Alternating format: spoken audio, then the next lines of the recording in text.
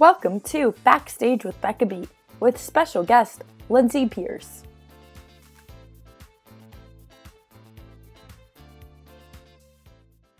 Hi everyone, welcome to Backstage with Becca B. On this episode, today's guest got her start on the Glee project and since then has starred in a countless amount of LA musicals, including Cruel Intentions musical and American Idiot. Now, she's the current Elphaba in Broadway's hit musical, Wicked. Please welcome Lindsay Pearce. Hi. Hi, my dear. How are you? Good. How are you? Good, thank you. Happy quarantine. I know, right? Yeah, kind of happy. Yeah. Thank you for coming on this with me. Oh my gosh. Thank you. Of course. I'm so excited.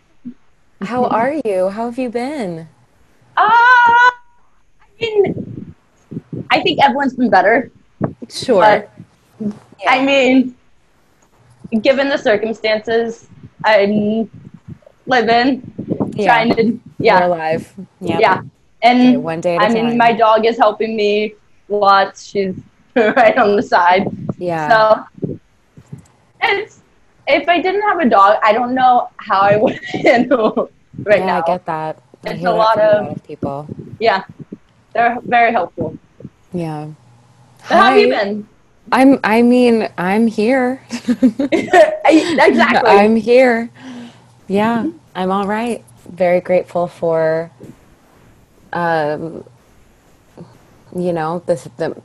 honestly, counting the blessings and taking things one day at a time, taking it in stride and just trying to enjoy.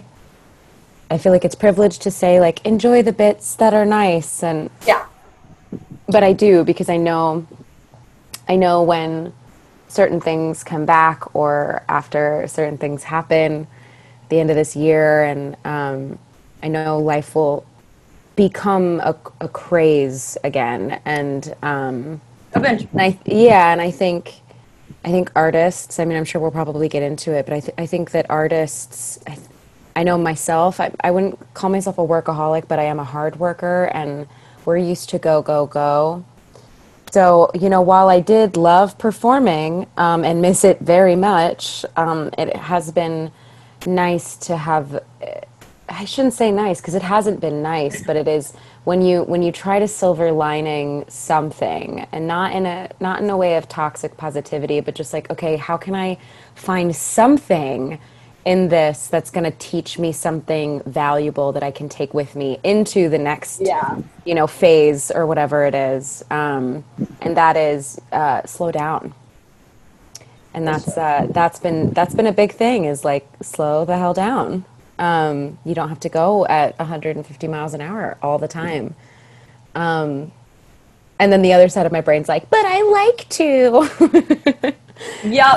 So it's been learning, lots of learning, and enjoying this time with my fiance, and I know, but enjoying this time with Steven, and we both know that once I go back to Wicked, I'm going to go back into my green hole and not come out for a while. So we're just trying to enjoy this time that we are very lucky to spend together, and that's been really nice.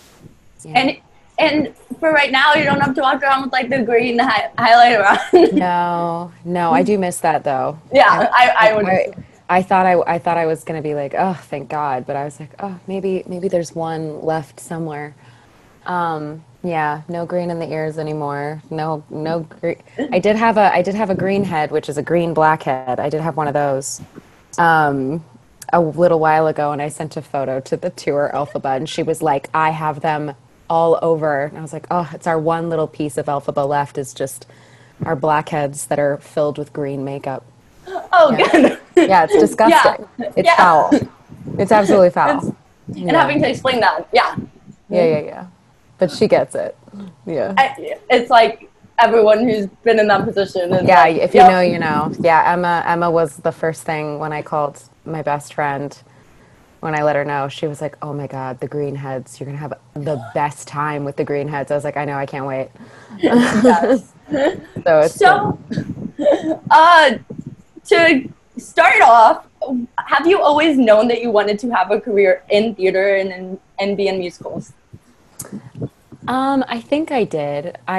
It's interesting as I get older, um, it's not like I forget the beginning of it all, but I can't recall if there was a time when I was little where I had like this definitive, I'm gonna do this. I knew I always loved this.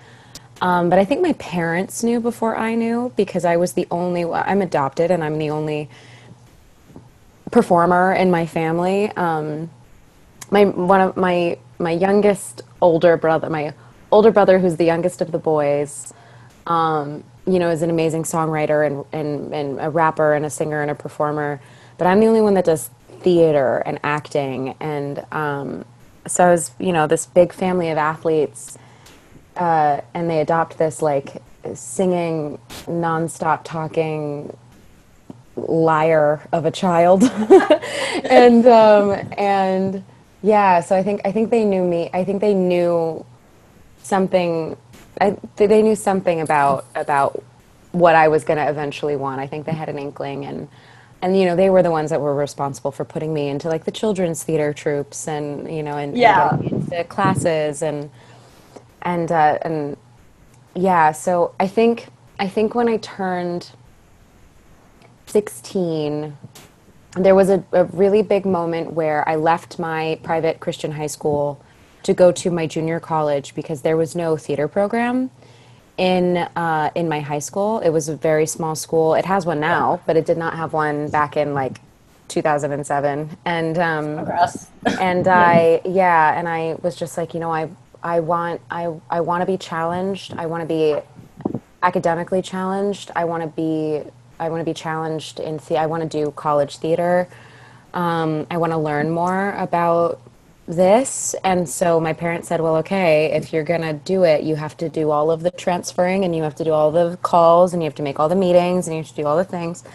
And I did. And so that was kind of I think that was like the beginning of the idea of I really, I want to do this. I'm a theater kid. And then when I was 17, it was kind of right after that big transfer. When I was 17, I got cast as Belle in Beauty and the Beast in the Bay Area. And that was I was 17 and I was the youngest principal in the entire cast. And everybody else was in their 20s, their 30s. And I was like, oh my God, I'm playing with the big kids now. Oh my God, I'm doing it. And to lead a show, to helm a show like that was a big learning experience. And I knew I had seen Beauty and the Beast at Sierra Repertory Theater in Northern California when I was like 13. And I remember seeing that woman play Belle, and I was like, wow, I think I want to do that. And then right after I finished Beauty and the Beast, that summer, and then met my fiance doing Midsummer Night's Dream later that year. And then in the spring, right before I turned 18, I saw Wicked. And then, and Wicked, the end of Act 1 happens, and I was like, oh, I'm good. I turned to my mom and I said, I'm going to do that someday. And here we are. Two full circle moments. Yeah. With both Beauty and the Beast and Wicked. Yeah. My first big show was Lion King. I was like 12, I think, and I went with my little theater group. We'd like raised money for all of us to be able to go, and I think some had been donated. I think some tickets had been donated, and so we got to go. And I only ever watched shows in San Francisco, so we got to go see Lion King, and I'll never forget it. It was the first like huge thing I had ever seen. Sitting up on the like right on the edge of the mezzanine, like peering over and seeing the story come to life. And then my mom took me to see Les Mis when I was like 14 or 15, and I cried through the whole show. And there wasn't a moment where I was like, I want to play this character. I was just so happy to be there and be watching this soundtrack that I was obsessed with. And, I'd seen the anniversary films, where they do it in concert and stuff. And to see that live was amazing. And my mom was really good about trying to get me to see local productions of things and like quasi-professional productions, regional productions of things. because we don't have a lot of money. So they really did their best to kind of like feed the beast. Feed the beast. And she got fed, and it really, they say you get bit by the bug, and I really did. I got bit by the bug, and it wouldn't let me go. And you were inspired. We love that. Yeah. And I think always, when I was young, I loved storytelling, and I loved escaping. I loved escapism. I loved daydreaming, and I loved books. I really, really loved to my credit, and I think in my adult life, to my detriment, I love to be anywhere but here. That kind of anywhere but here thing. Yeah. And now that I'm older, I'm like, oh, I want to be here and nowhere else. But I do. I loved storytelling, and I loved, as someone who felt like, because, adopted, feeling a little bit outside of the outskirts of my own community, and my family and my friends, I always just kind of felt a little bit sideways. I always felt a little off kilter, and to be able to so safely connect with other people through the medium of theater and performing and acting was really nice. What do you think makes theater like something that you can connect with so well? I think that there's something that happens in live performance, where if you think about it in like basic terms, you purchase a ticket for a show you may or may not know about. You walk into a big building full of things, which is weird to talk about now, hundreds of other people most of the time, lots of other people. Yeah, like right now you're like, oh, please, I don't want that at all. But you think about it, you go with hundreds of people and you sit in seats shoulder to shoulder with people, which is, again, crazy to think about right now, but crazy to think about it happening again in the future. But you choose to sit shoulder to shoulder with absolute strangers. It's the same kind of magic that happens in a movie theater. It really is, where you all sit down, and for a certain amount of time you buy into the moment, and you are all experiencing the same thing at the same time through your eyes. And there's something really special about that communion. There's something really special about that camaraderie, where if you were to bump shoulders with that person on the way out, you'd be like, did you like the show? They'd be like, I loved it. Or, well, I didn't. And you'd be like, oh, I'm sorry. There's something really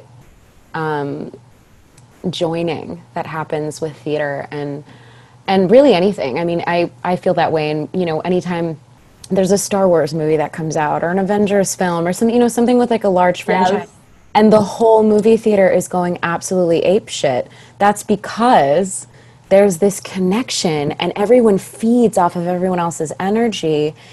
But the thing that I love about live theater is that it's, for myself at least, when I experience it, it's right there.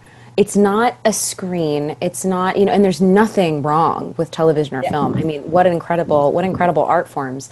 But it's like if you got up and walked, and some people do this. Please don't do this if you're in a theater. Please don't do this to the actors.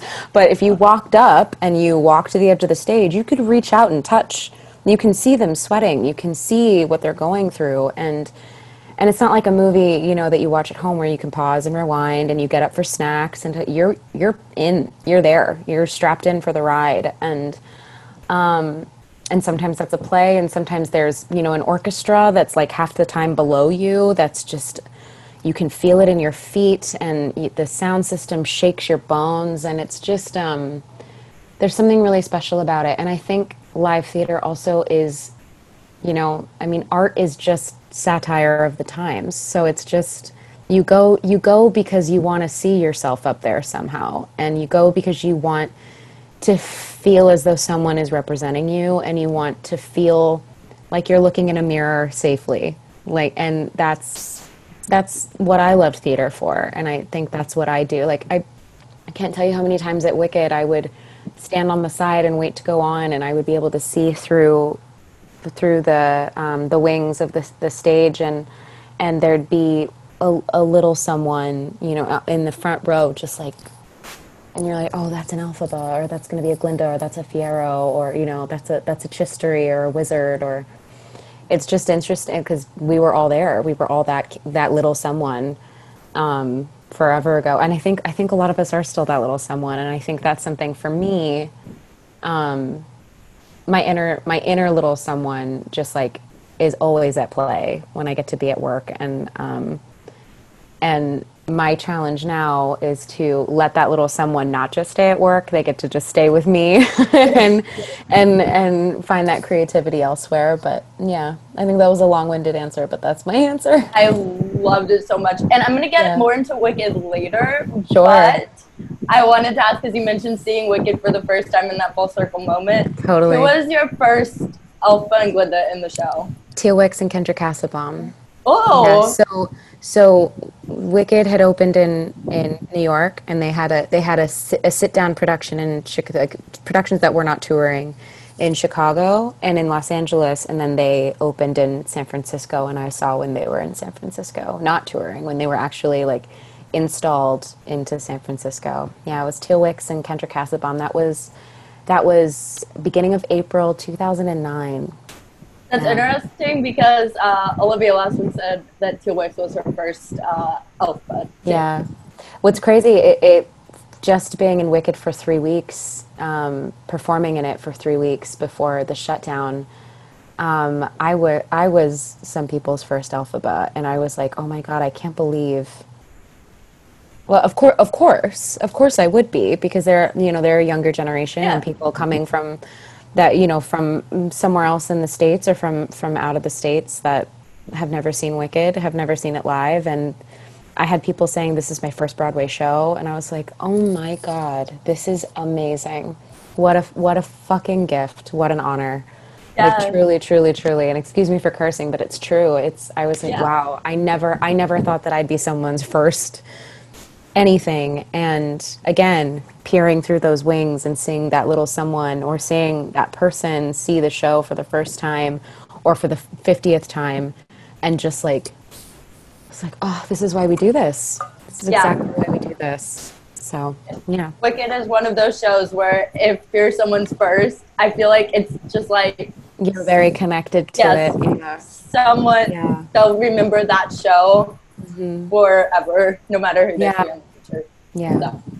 Yeah, the tour Alpha Batalia Scour, she was asking, we were messaging on Instagram the other day, and I said something about, we were talking about Wicked, and I don't remember what context, but she was like, who did you see in San Francisco? And I was like, it was Tia Wicks and Kendra Casabom. And she was like, oh my God. And I was like, who was yours? And she said, Shoshana. And I was like, wow. Yeah, because she saw it in New York years and years and years ago. When she was like 12 or 13, she saw it in New York. And I was like, oh my God.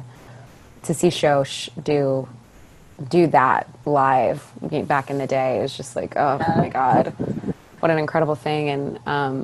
And to think that my name is now added to the list of the other 21. I'm the 22nd Broadway principal Alphaba, which is wild. And the list of Alphabas is long. The tour, the first national, the second national, the Japan, Korea, like all of it. I mean, there's so many green girls around the world, and it's very cool. To have lead under your belt right now, that's insane. Yeah. I love that. Yeah, it's insane. Somebody sent me a video. I can't watch videos of myself back. I'll go to post a video of like a throwback of me singing, or me singing something live in my bedroom on Instagram, and I won't even watch the whole thing. I'll just be like, it all has sound, great, great, great. It's difficult for me to watch things back unless I know that it went well. I try not to judge my performances, and I try to leave things there in the moment, because sometimes I'm like, oh, I don't like that choice, and then I second guess myself, and I get in my own head about singing or acting choices. But someone sent me a video compilation, not of the Defying Gravity, not of all the Alphabas singing together, but of oh my God, what was it? It was Defying Gravity with every single principal Alphaba from Adina to me. And I was in that video. And it's like, I think it's like bootlegs and stuff, and I didn't watch it.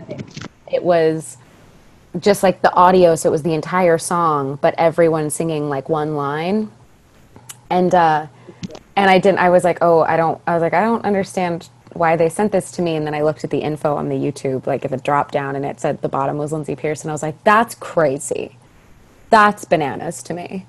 That's bonkers. With all That of I'm on them. the list, yeah. That it like starts Yeah. with Adina and for now ends with me. I was like, wow, that's bonkers. That's crazy. It really is bonkers. I think you posted something about how you and Tali had never met in person. Yeah. How did you all start talking, and when did you all start talking? Did you just like message her? No, Pre, I think I started following her on Instagram or she started following me because they were on tour. I don't even remember where they were, but she messaged me first. I think. Oh my God. If she hears this, she's going to be like, actually, I can't remember, but I think she reached out to me. I really don't remember. I know that I didn't know who she was. I know that I didn't like know because I was so brand new. I got the call that I was going to be stepping into the role on the 2nd of January, and I got on a plane on the 26th, and the evening of the 26th, and I landed on the morning of the 27th, and I started work on the 28th of January. So it was very fast. My process was very fast. They knew for a while that I was going to be going in, but like they had to draw up everything, and I got the final call on the 2nd of January after the holidays. So I kind of had to get my shit together really quick, and I think I followed her on Instagram. She followed me, and I was like, oh, it's the tour, Talia. I'll just follow her back. But I didn't message or anything. And I think what happened is she reached out to me and was just like, hey, congratulations. Because once one company member knows something, like everybody knows something. So my Glinda had followed me, and a couple other company members had followed me, and my Bach had followed me. Just slowly, people were starting to follow me because they found out who was what and what was going on, and all she was just like, hi, I'm the tour Alphaba, and I just wanted to say hi and welcome, and if you need anything, let me know. I am here for you because it's a hard job. It's a really hard job, and a lot of people who have love for Alphaba and have love for the actors who have taken Alphaba on are always like, totally, it's a really hard job, but truly no one gets it until you do it. And so it was nice to have kind of like a team of, I know quite a few Alphabas, and so it was nice to kind of have a team of people just being like, how are you today? Yes. Do you need anything? And it was always just like, sleep, I need sleep. Yeah, and we've never met in person. We've just she's become a dear friend of mine. I don't know if I've become a dear friend of hers, but she really has become such a dear friend. And I think there's something special about everything kind of, she'd been on tour, I think, for like 7 months, and I was just beginning, we were just commiserating about like silly things, like, oh my God, that skirt is so heavy, or oh, girl, the broom, or this or that or the other thing, and then when everything happened, we've just been just so close to each other, and there's something special about like we are the two active Alphabas, and so there's just this kind of like we're gonna be okay kind of feeling that happens, and she's a delight. She's a really good girl, and she's a baby. She's like 23. She's so little. Yes. Yeah, and so and she's just very much. There's a certain type of personality, I think, that gets cast as Alphaba. So it's just been a very wonderful friend, a very wonderful friend to gain during all of this. So that's been really nice. You all get to discuss the role together, probably. That probably helps. Really helps. So how did you get into? Because you kind of got your start on the Glee project. Mm-hmm. So how did you get into the Glee project? I was auditioning for that. Auditioning for the Glee project happened in one of those right places, the right time kind of situations. I was living in Modesto in Northern California, and I was part of a local talent show called Valley's Got Talent that was happening at the big Gallo Arts Center in downtown Modesto. And one of the judges was Robert Ulrich, because he's from Modesto, and he cast Glee in the Glee Project. So I had messaged him about college applications. I was trying to, I was reapplying because I didn't get into any colleges, that specific semester. I wasn't able to transfer. So I was like going back to square one, and my mom suggested, why don't you reach out to Robert Ulrich on Facebook? Maybe he could say like, hey, when you're writing your essay, include this and don't include that, and yada, yada. And then I messaged him, and he said, let me call you in 15 minutes. He's like, I'm happy to help you with this, but I have to ask you something. And he said, now, I can't ask you to audition because that's a conflict of interest. But if you would like to audition, here's all of the information. We will see you on this day at this time. And I was like, great. And so I drove down to Los Angeles and stood in that blue room that everybody has stood in to audition for Glee and Glee Project. And that was really it. I went, and I mean, that wasn't really it. It was, I auditioned, and genuinely, I was ill. I haven't done many auditions where I have been like well and truly sick when it happens, but I had just closed a show, and I remember just being like, I am so freaking tired, and I remember my throat hurt to swallow, and which is very strange to talk about these symptoms in a post-COVID world, but or like current COVID world, but it was like laryngitis. It was something of like everything hurt to swallow, and I had a headache, and I was blah, blah, blah. But, you never tell anybody that you're sick at an audition because like you just do your best. And I remember Robert filming me and being like, are you sick? And I was like, no, I'm not sick. No. I was like 19. I was like, absolutely not. Like I'd be sick. Absolutely not. And he was like, you're sick. So it really wasn't the best audition, and I just kind of walked out with my tail between my legs, and then I think he just gave me some grace because he had seen me previously perform and really believed in me. So I got to go to the callbacks, and I did well in the callbacks. I was not sick during the callbacks, and then I just kept going through rounds of callbacks, and then that was it. I got a call in January is, I guess, my lucky month, but January I got a call that I was going to be going, and then we started filming on the 11th of February in 2011. Yeah, 2011. Wow. 9 years ago.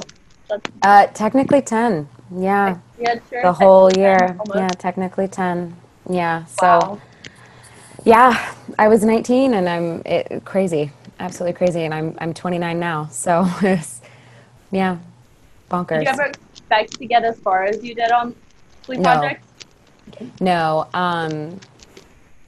I think something that Glee Project really brought out in me was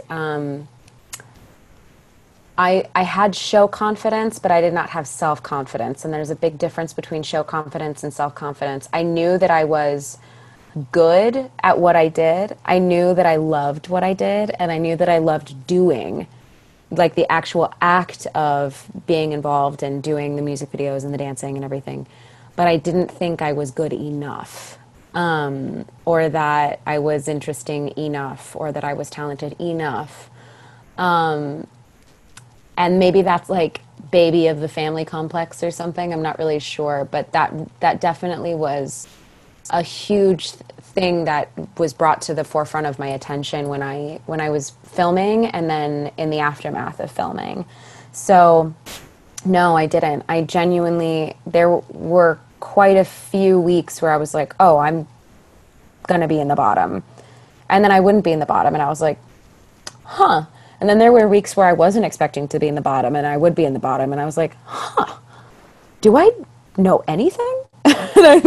And the answer was no. The answer was no, I don't know anything. And truly, I was like, oh, I don't fucking know a thing. Great. I'm just gonna have a good time, I guess. Yeah. So I was not expecting to get as far as I did, and I was also not expecting to be given any episodes at all. So yeah, it was a pretty wild ride.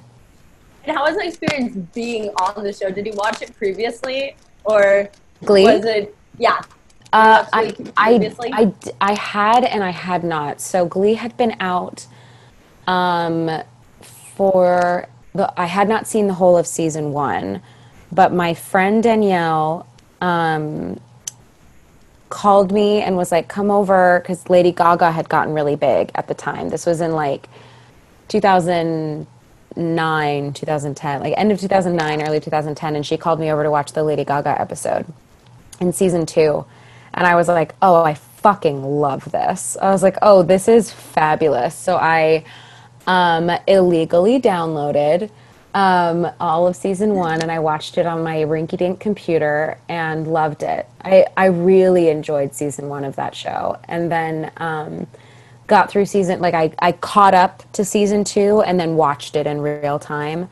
So, or watched some of it in real time, because then we were watching it while we were filming. Like we would watch like the rest of the season while we would watch the seasons of Glee while we were filming, or the episodes, which was kind of like a fun treat. They were like, hey, it's Glee night. Do you want to come watch TV? Do you want to come watch the episodes? And that was an interesting thing while filming Glee Project, was to be like, oh, we could be doing that.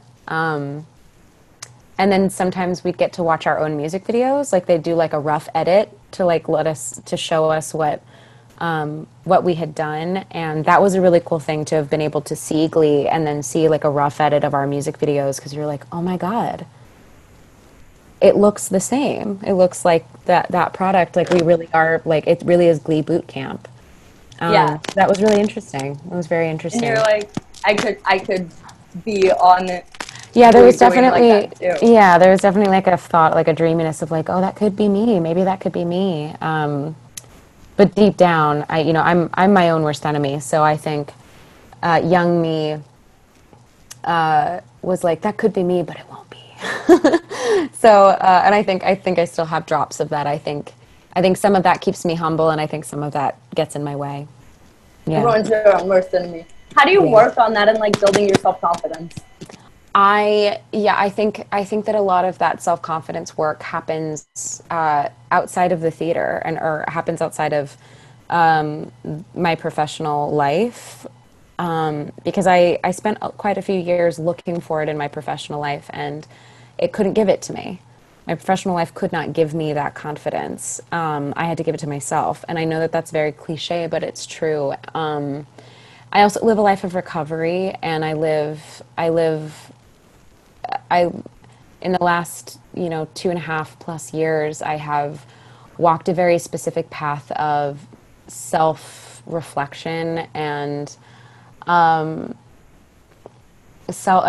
hate the phrase self-love, but it has been self-healing, I think, and man, just getting over one's ego. And then that's not something that you ever, like many things in our lives, it's not something that you ever just like arrive at. That's constant work, that you are looking within yourself and finding what is triggering you, finding the thing that you're actually upset about, finding the thing that actually makes you insecure, that you may or not be projecting elsewhere. And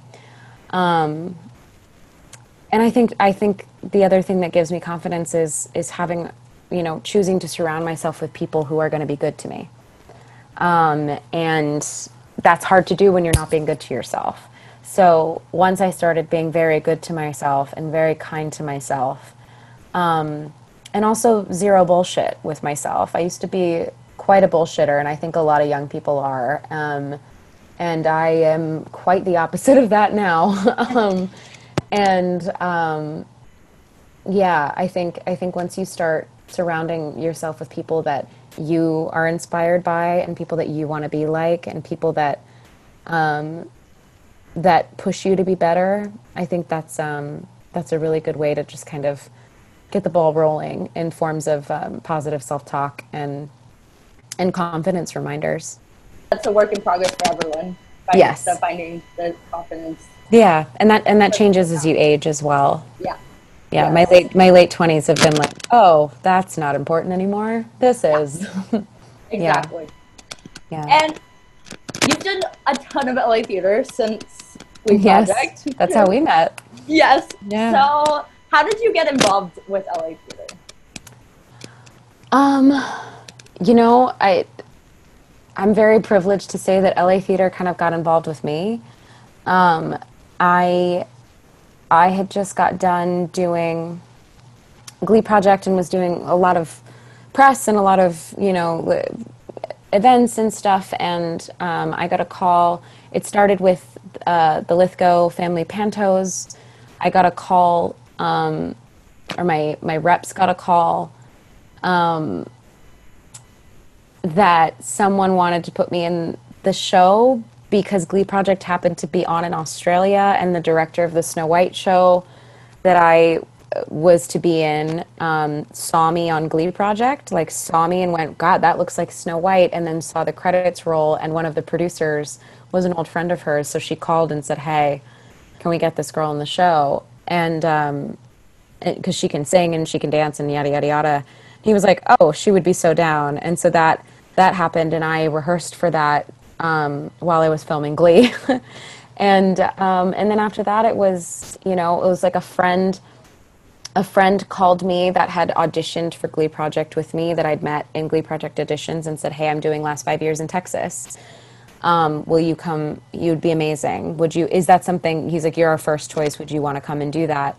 And then I got the audition for Spring Awakening in LA, and that was that was an agent audition, and I went and I stood in a room with Matt Magnuson and Zach Segoria and Janelle Parrish and Katie Stevens, Molly McCook, everybody that we know, and we all auditioned. Hope Lauren and Payson Lewis. Pretty wild. It's pretty wild. Like the hub that show became for quite a lot of people. There was similar. And that was, we did Spring Awakening, and I auditioned my butt off for that show and prepared my butt off for that show, and to get just to get the part from the audition, and then after that it was, I was also doing pilot season auditions, and I was also doing, all kinds of other things. And after Spring Awakening, I'd taken a break because I'd had a slight vocal injury. Nothing too serious, but I went very hoarse for like 3 weeks.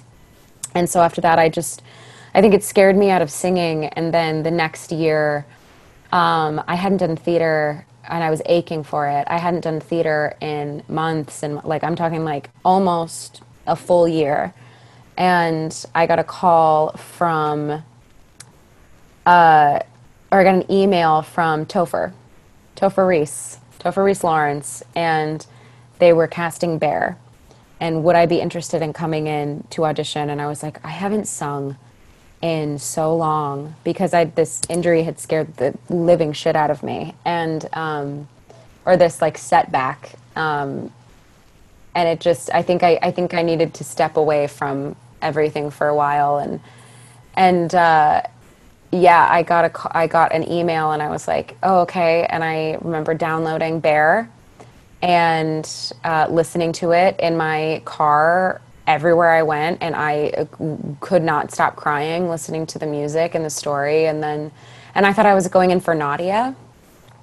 And then I got there, and they were like, no, you're reading for Ivy. And I was like, great, I haven't prepared any of that. So yeah, and I just didn't know. I wasn't totally prepared. At least this is how I remember it. And so thank God I'd been listening to the show, because I knew the Ivy material. And then and that was it. It was, Bear was another kind of lightning in a bottle special time. And through Bear, Payson was doing work with For the Record, and Ruby Lewis had left to do the We Will Rock You tour, and they needed a Daisy, and he said, I know a girl who can belt really, really high. And that was my first Rockwell show, was Baz. And I was rehearsing for Baz while we were performing Bear. And then, and then it was like I just never left the Rockwell.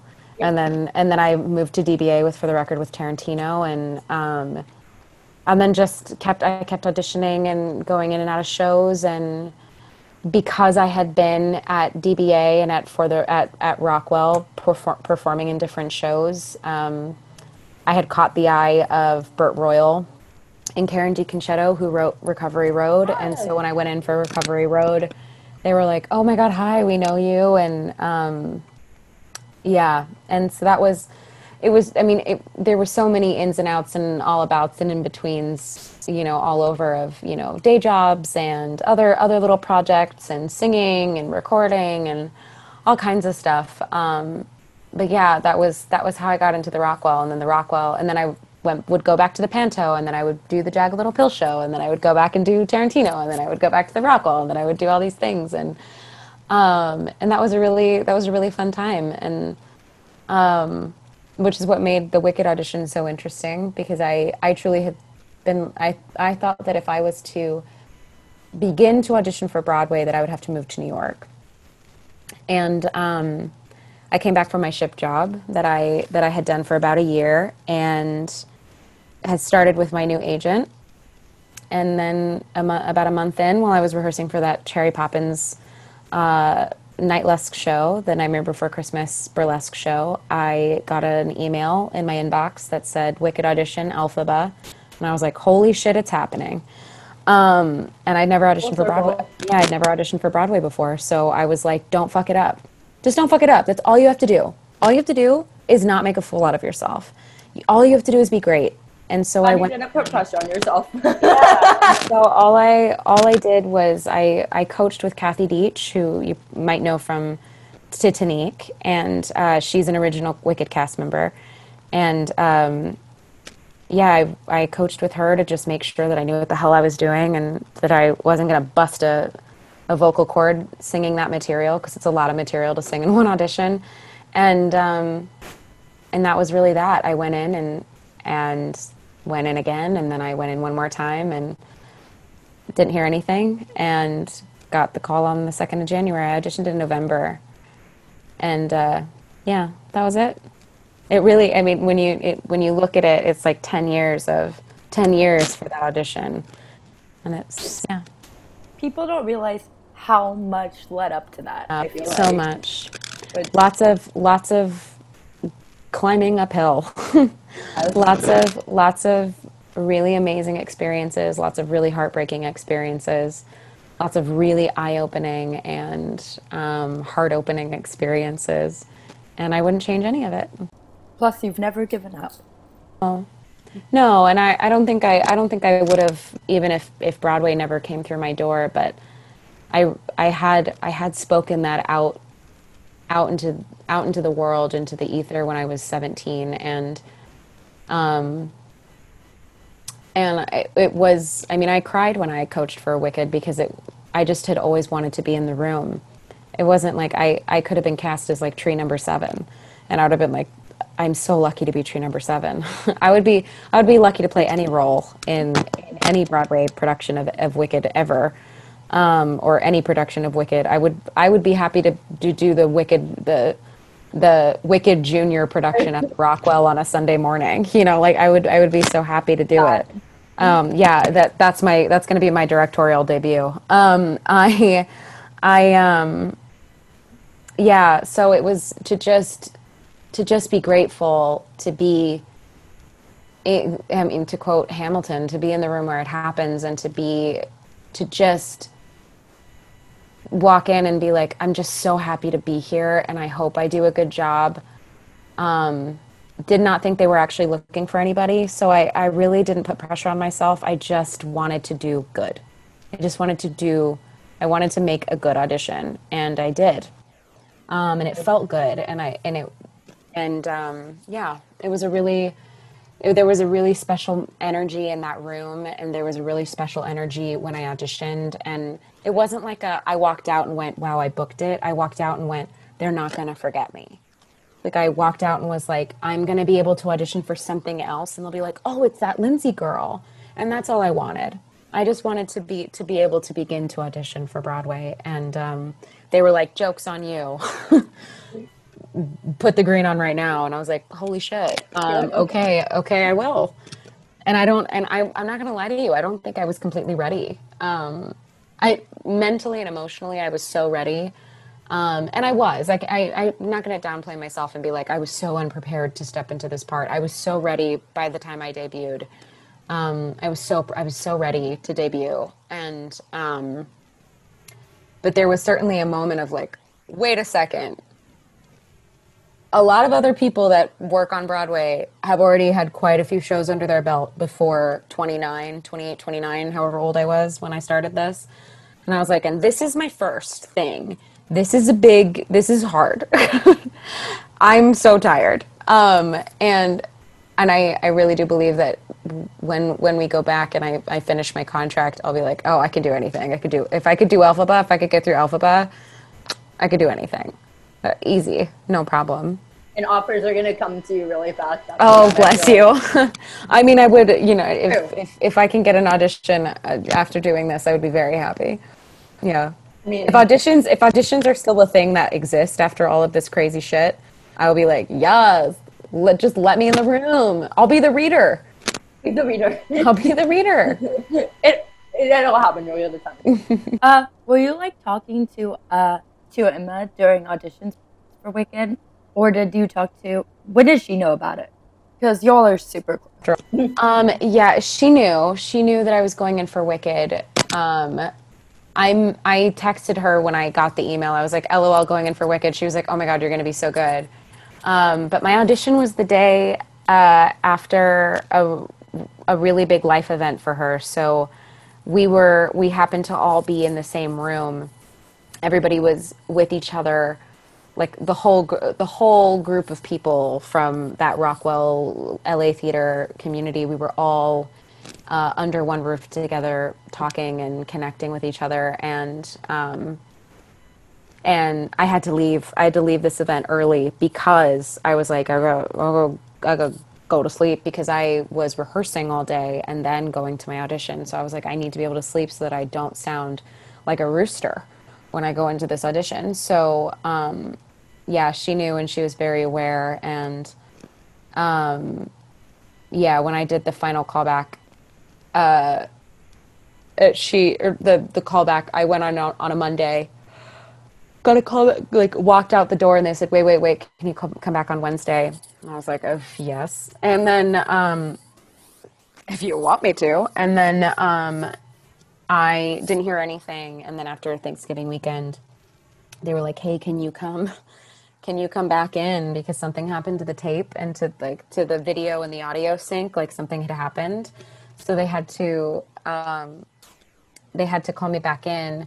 And what they weren't telling me was, basically everybody was trying to keep me from freaking out that essentially I had the role, that I had the role for since that Wednesday callback. This is what's been told to me, is that I'd had the role, but because they needed to decide if I was going to go to New York, or if I was going to replace Talia when she finished her contract on tour.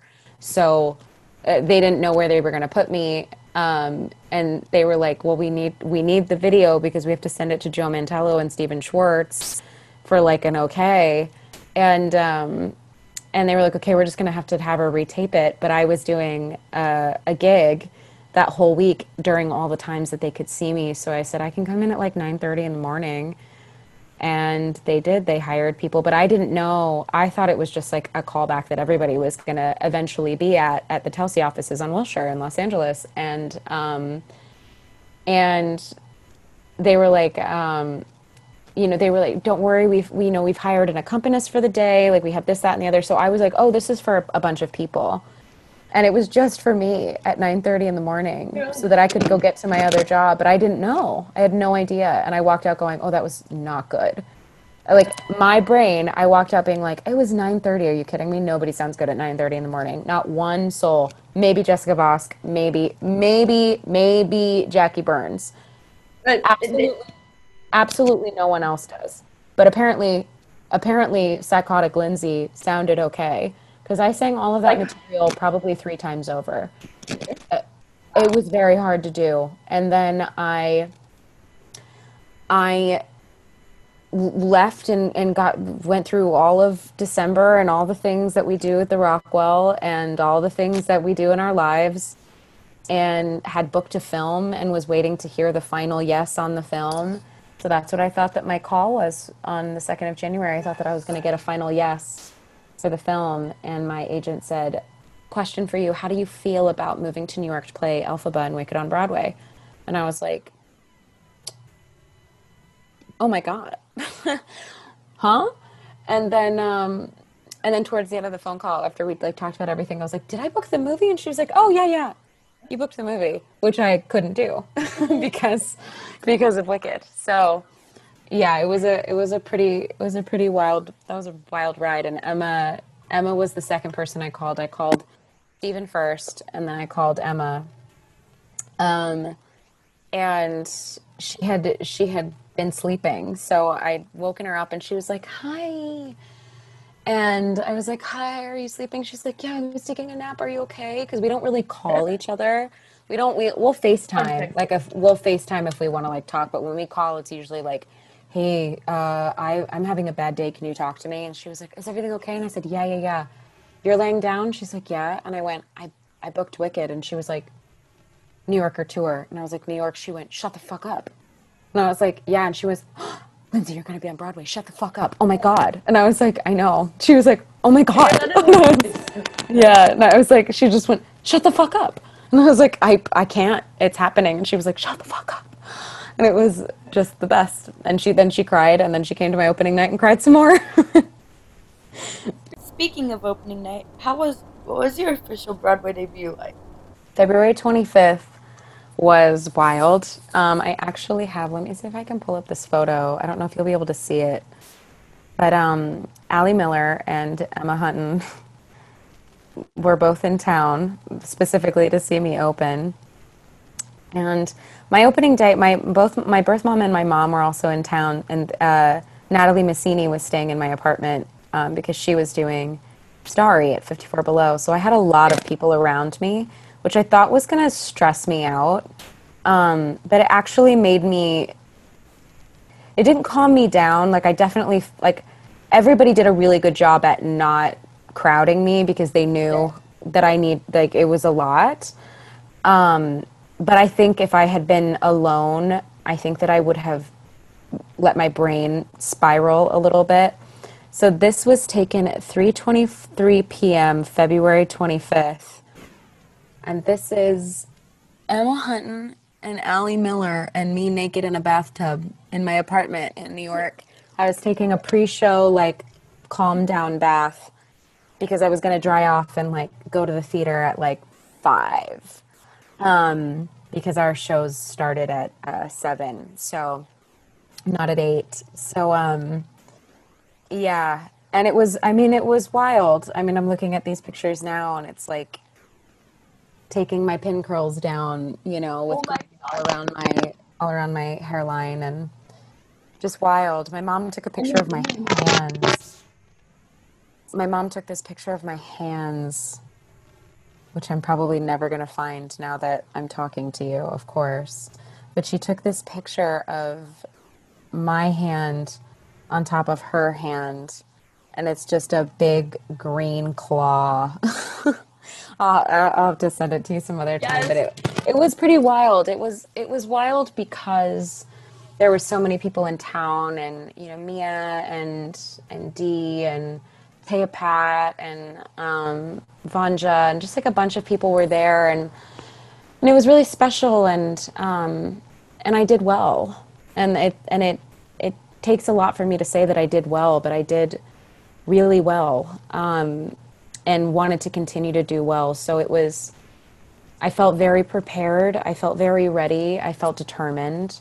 I felt very, they had just taken care of me. They'd really prepared me for it. And I felt like I'd been hit by a truck. It's very tiring. Vocally, it's not an easy show. Emotionally, it's not an easy show. And a lot of people are like, well, you don't really dance a lot. You dance badly. And then you don't really you don't really dance around a lot. And it's like, no, I don't, but I do sprint everywhere. And the stage is raked this way, so you're on a hill the whole time, which is not easy on the body. and then you run around for the entire second act in a 17-pound dress, and it's very difficult. It's not easy. It's not a dance show, no, but it's hard to, you never leave stage. So it's just to kind of begin to get used to like the physical toll that takes on you, and the fact that physical toll eventually becomes an emotional and a mental toll was pretty intense. And I just remember getting done and coming backstage and like beginning to take the green off, and I was like, holy shit, I have to do that again tomorrow. I cannot believe I have to do that again tomorrow. And I felt that same way that Tuesday, and then that Wednesday and the Thursday, and I was like, I cannot believe I have to do that again tomorrow. So it's because it's a full-time job. It's not just, you know, oh, I'm having fun, like I get paid to have fun. No, that's it.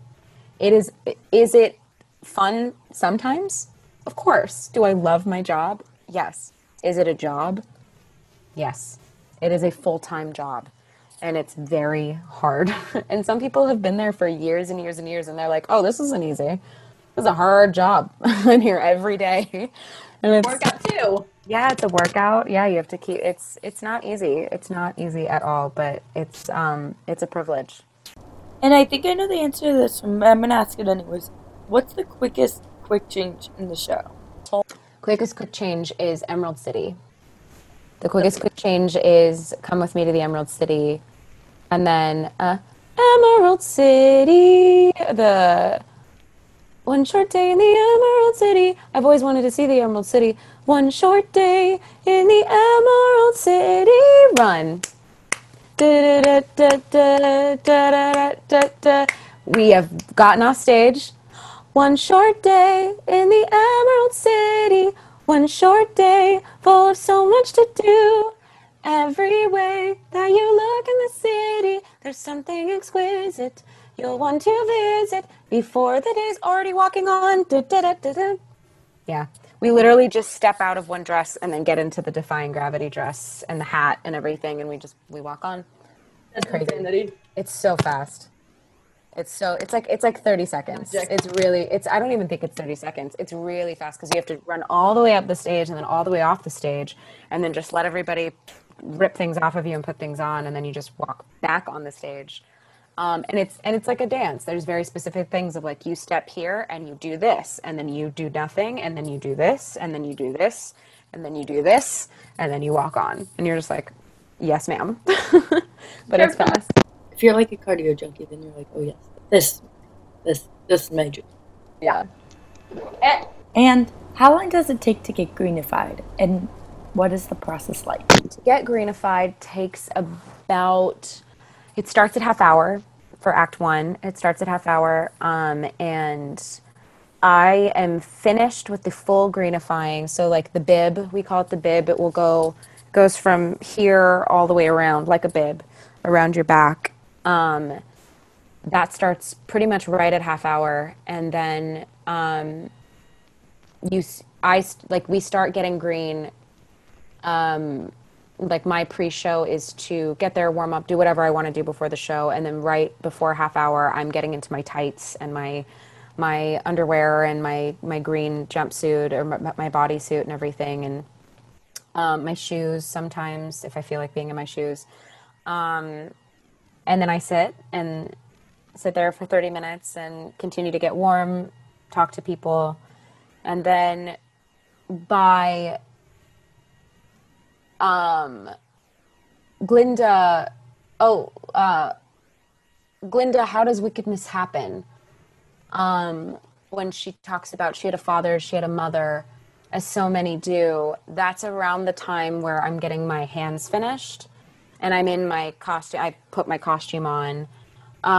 Usually by like a froggy ferny cabbage, the baby is a naturally green, is when they have closed the door and I have like a second to myself, and then I walk backstage to go run on.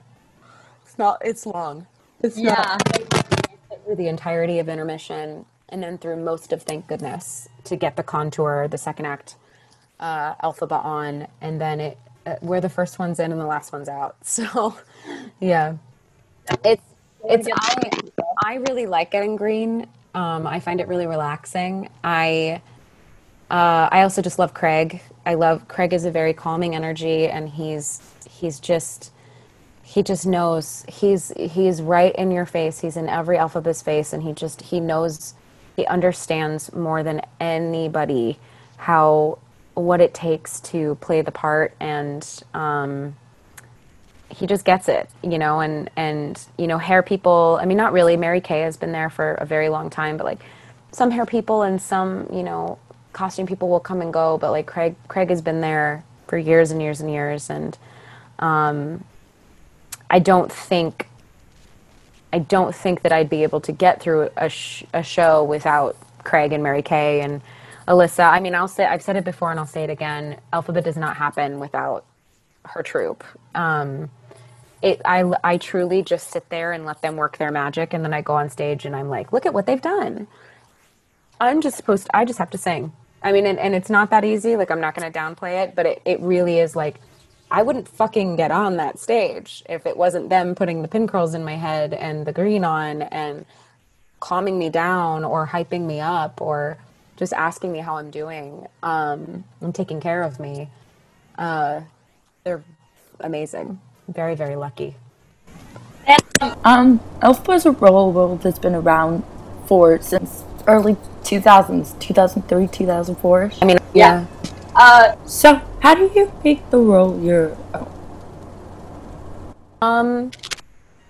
I could come up with a really long answer, and there are long answers to this, but simply because I am the only Lindsay Pearce, it will be my own. And that's not like I'm Lindsay Pearce, so it's my own. It really is they know the part so well, and there is a bit of kind of like stepping into like the cardboard cutout of Elphaba, but they don't want, if I walked in and I did everything the way Idina Menzel did it, they'd be like, no, that's not why we cast you. We just call Idina if we wanted Idina to come back into the show. It's my own because I say the lines the way that I would say them, or the way that I interpret Elphaba.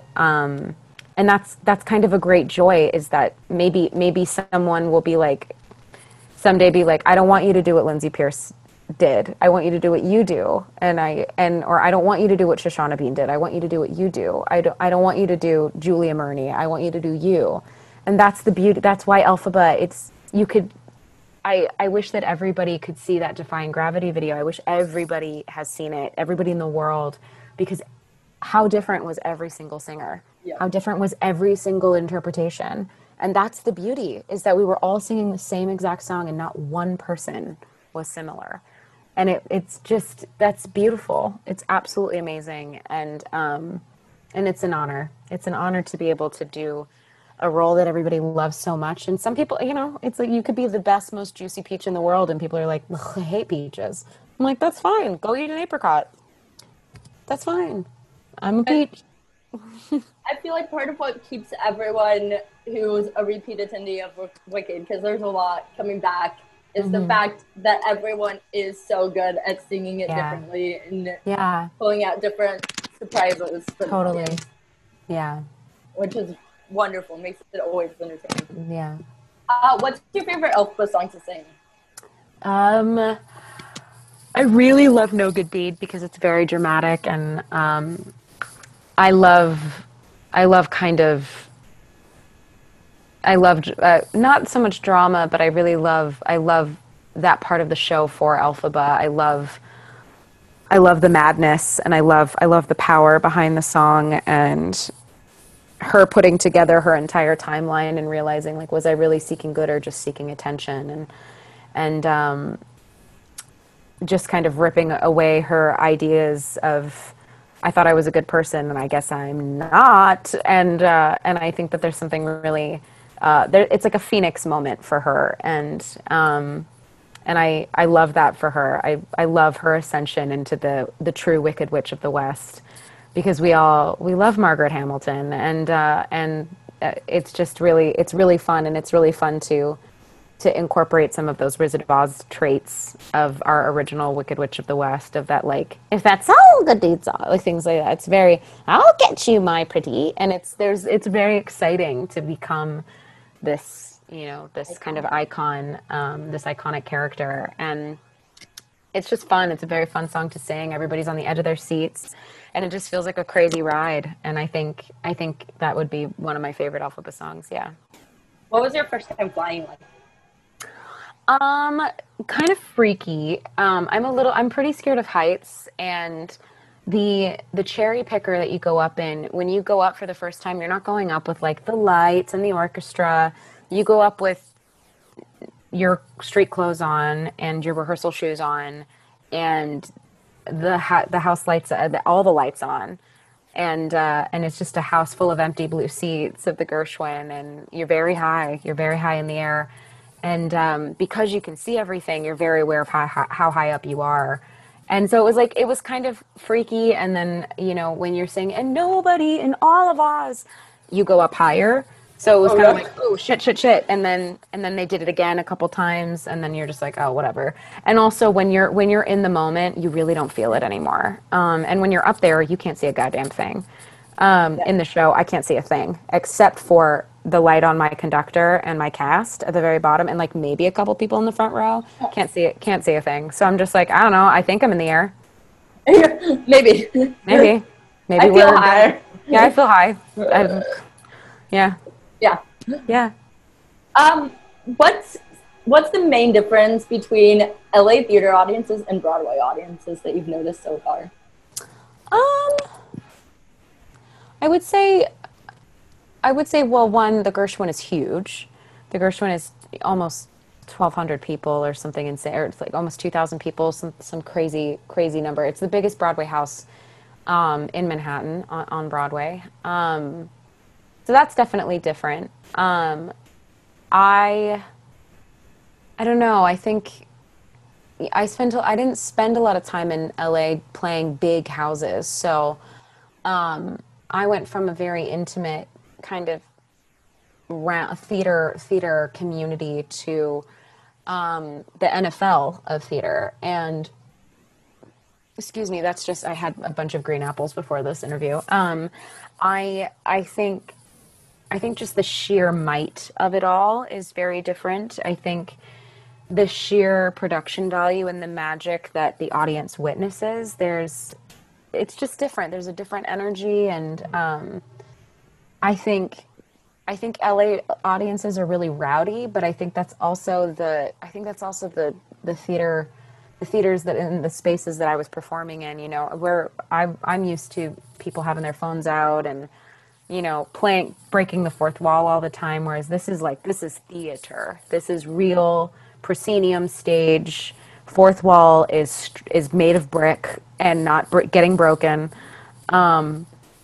Yeah, a lot of that's definitely different, and it's nice to have that relationship, to know that the audience is with you even though you are not directly acting to them. Is nice. It's I don't know. It's like being on a TV screen. It's very interesting. If you could give your younger self advice, what would it be? If I could give my younger self advice, what would it be? Oh man, probably. I mean, just one bit of advice. I think I would just, maybe not even advice. I think it would just reassurance of not everything is meant for you, and that's going to be okay.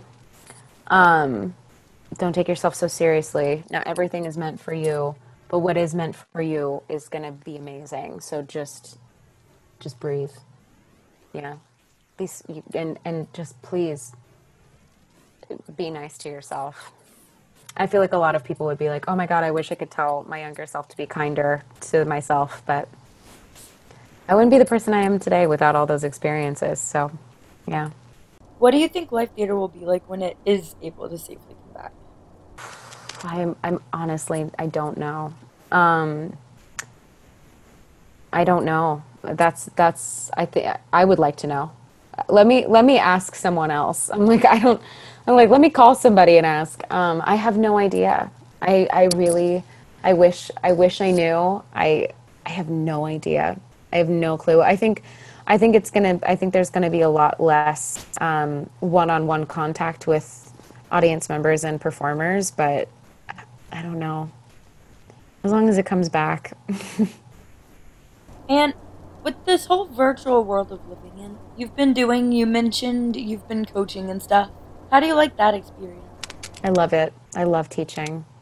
I love to coach. I love to give people space to be heard. I love to be able to encourage. I love giving people words of affirmation and you know, when there's nothing more rewarding than someone coming, you know, with a song or a scene and feeling stuck and just, it's kind of like proofreading a paper. You just get to watch it and experience it and say, loved that. Suggestion. In this section, why don't you try it this way? Or what are you thinking about here? Or why don't you see this person when you're singing? Or if you're feeling worried about this note, why don't you open it up this way? And then to see it be performed for you again, and for the shift to happen, and for them to be like, and saying things like, how'd that feel? And they say, it felt good. And I'm like, I love that. How do we make it feel better? How do we do that? And that's amazing. Because I think as artists, it's difficult to see progress, but to be able to witness progress is really amazing. And that the difference is like constantly doing things, like progressing constantly. You know, I could practice for hours and hours and hours and hours and be like, nothing's happening. But if someone else was to watch me practice for hours and hours and hours and be like, if you could hear a different that was from that, oh my God, it'd be really nice. So it's nice to be that for someone else. And you could be coaching like the next person who's going to be in your shoes. Could, yeah. It's like, yeah. Like the future alpha, future person who's going to get on musical series of a television show. Yeah, I had coaches, so, you know, maybe I could be that for somebody else. And I know how important teachers were for me, so, yeah. Lastly, besides coaching, have you been working on anything else in quarantine that you want to promote? Nothing that's going to be out anytime soon. I'm working on some duets with friends, and I'm just kind of doing things for me. I've been encouraged to start a YouTube channel, but I don't think I'm actually going to do it. I don't know if I'm going to. I don't know if I have the constitution. I don't think I have the patience or the will. But I've been asked to, and I have no clue what I would do on a YouTube channel. But maybe we'll see. If I get really bored and I'm like, okay, I truly have nothing else to do, I will start a YouTube channel. So maybe keep an eye out for that. But I have a few fun ideas of just like my entire thing about creating any kind of content is just a little bit of like what I love to see is just like how-to videos, or this is my experience with this, or yada. I love to hear stories, and I love to hear people trying challenges or trying, you know, I tried to dance for 30 days and I am not good at it. You know, things like that. I really enjoy getting a sneak peek in onto other people's experiences and stories, and I love feeling connected. So if I can find some way to do that without looking like an absolute just whole pudding, I will see if I can. But yeah.